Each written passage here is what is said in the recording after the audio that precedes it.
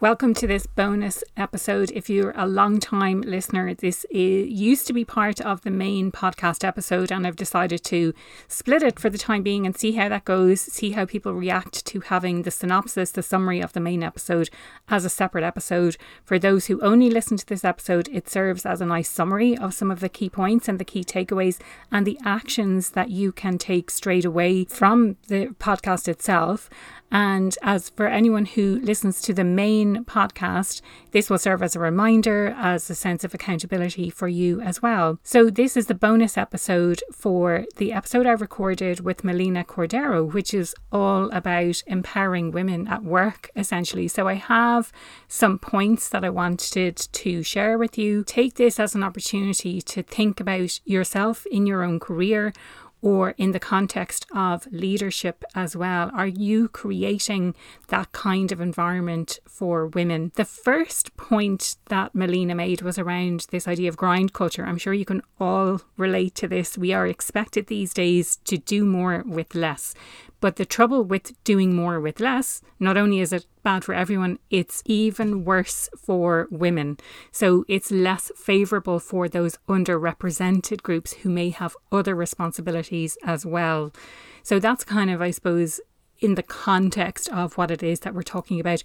We also talked about this idea of the perception of behaviours. So when men display certain types of behaviours, it is seen as being strong or being passionate, whereas when women express these kinds of behaviours, they're seen maybe as unstable. And that causes women then to filter how they're feeling. Now, something that came up for me in that is it's finding that balance between managing your emotions at work, being aware and being safe to express your emotions. And another really important point in relation to this is when we have to mask, it's exhausting. It takes our energy away from anything else that we have to do at work. If we have to focus on hiding who we really are, hiding our authentic selves, managing our emotions or suppressing our emotions.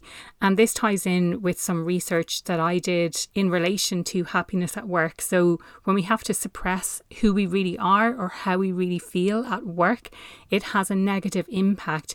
And it means that we're less productive. It means that we have less energy to give to the work that we're supposed to be doing. So it's a really, really important point. I think we should all be able to be ourselves, but that's a cultural shift that needs to happen. Another important point that Melina made was that companies have no problem attracting and recruiting female talent. But the trouble is when it comes to retaining that talent. So they might join, they might realise that it's toxic, they might realise that there's this grind culture, that there's no focus on flexibility, all of these things. So I suppose that brings me on to the next point, which is about focusing on fixing the culture and not just on fixing women. So I think a lot of these solutions focus on women. It's women's faults, and if women can just be more resilient and more assertive and more confident, all of these things. But actually, if we think about the environment that we find ourselves in, we need to address the issues, the systemic issues that exist for women in the workplace as well. So it's not just about fixing women, it's about focusing on both at the same time. And sorry, just as an aside, maybe the use of the term fix is not really the right thing to say here, because it's not about fixing women. It's not that women are broken. It's maybe about educating women, but also fixing the culture at the same time. This brings me on to the next point, which is about investment. I work with a lot of organisations. I also don't work with a lot of organisations. So there's a lot of organisations that don't want to work with me. I hear various different excuses. We don't have the budget. We're decided to go in a different direction, whatever it might be. Now, I'm not saying that everyone needs to invest in me, but you can see very clearly which organisations are investing in leadership development, in bringing people in on programs rather than box ticking exercises. It's very, very obvious who's doing that and who's not.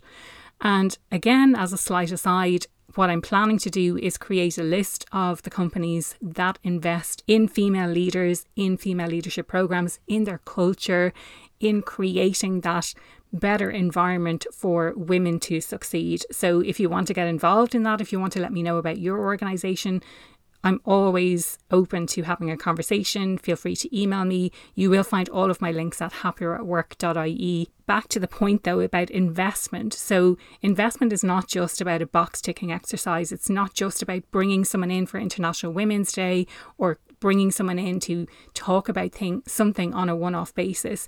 It's about embedding that learning and holding people accountable to making changes that they learned about as well. The next point then is what's actually holding organisations back? Why aren't organisations doing this?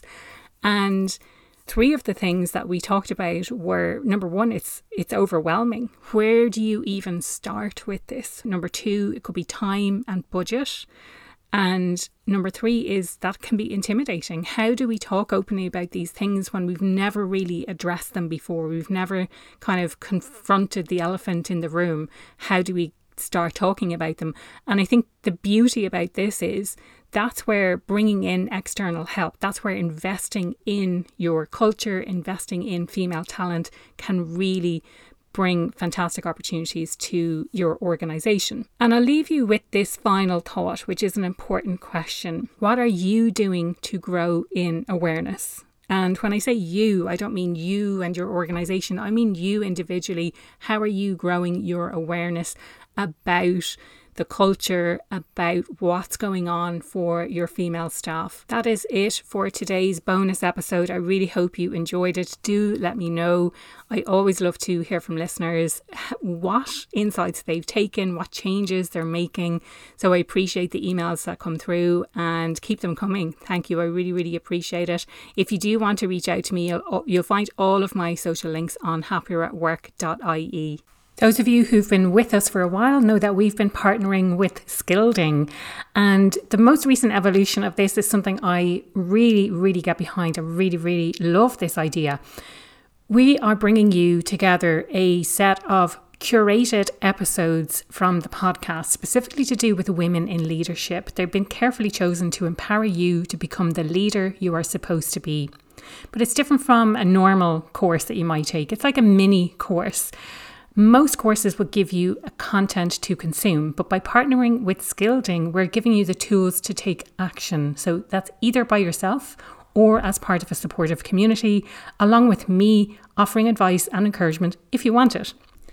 You can find out more about this mini course by visiting skilding.com/happier. That's skill, skillding.com/happier.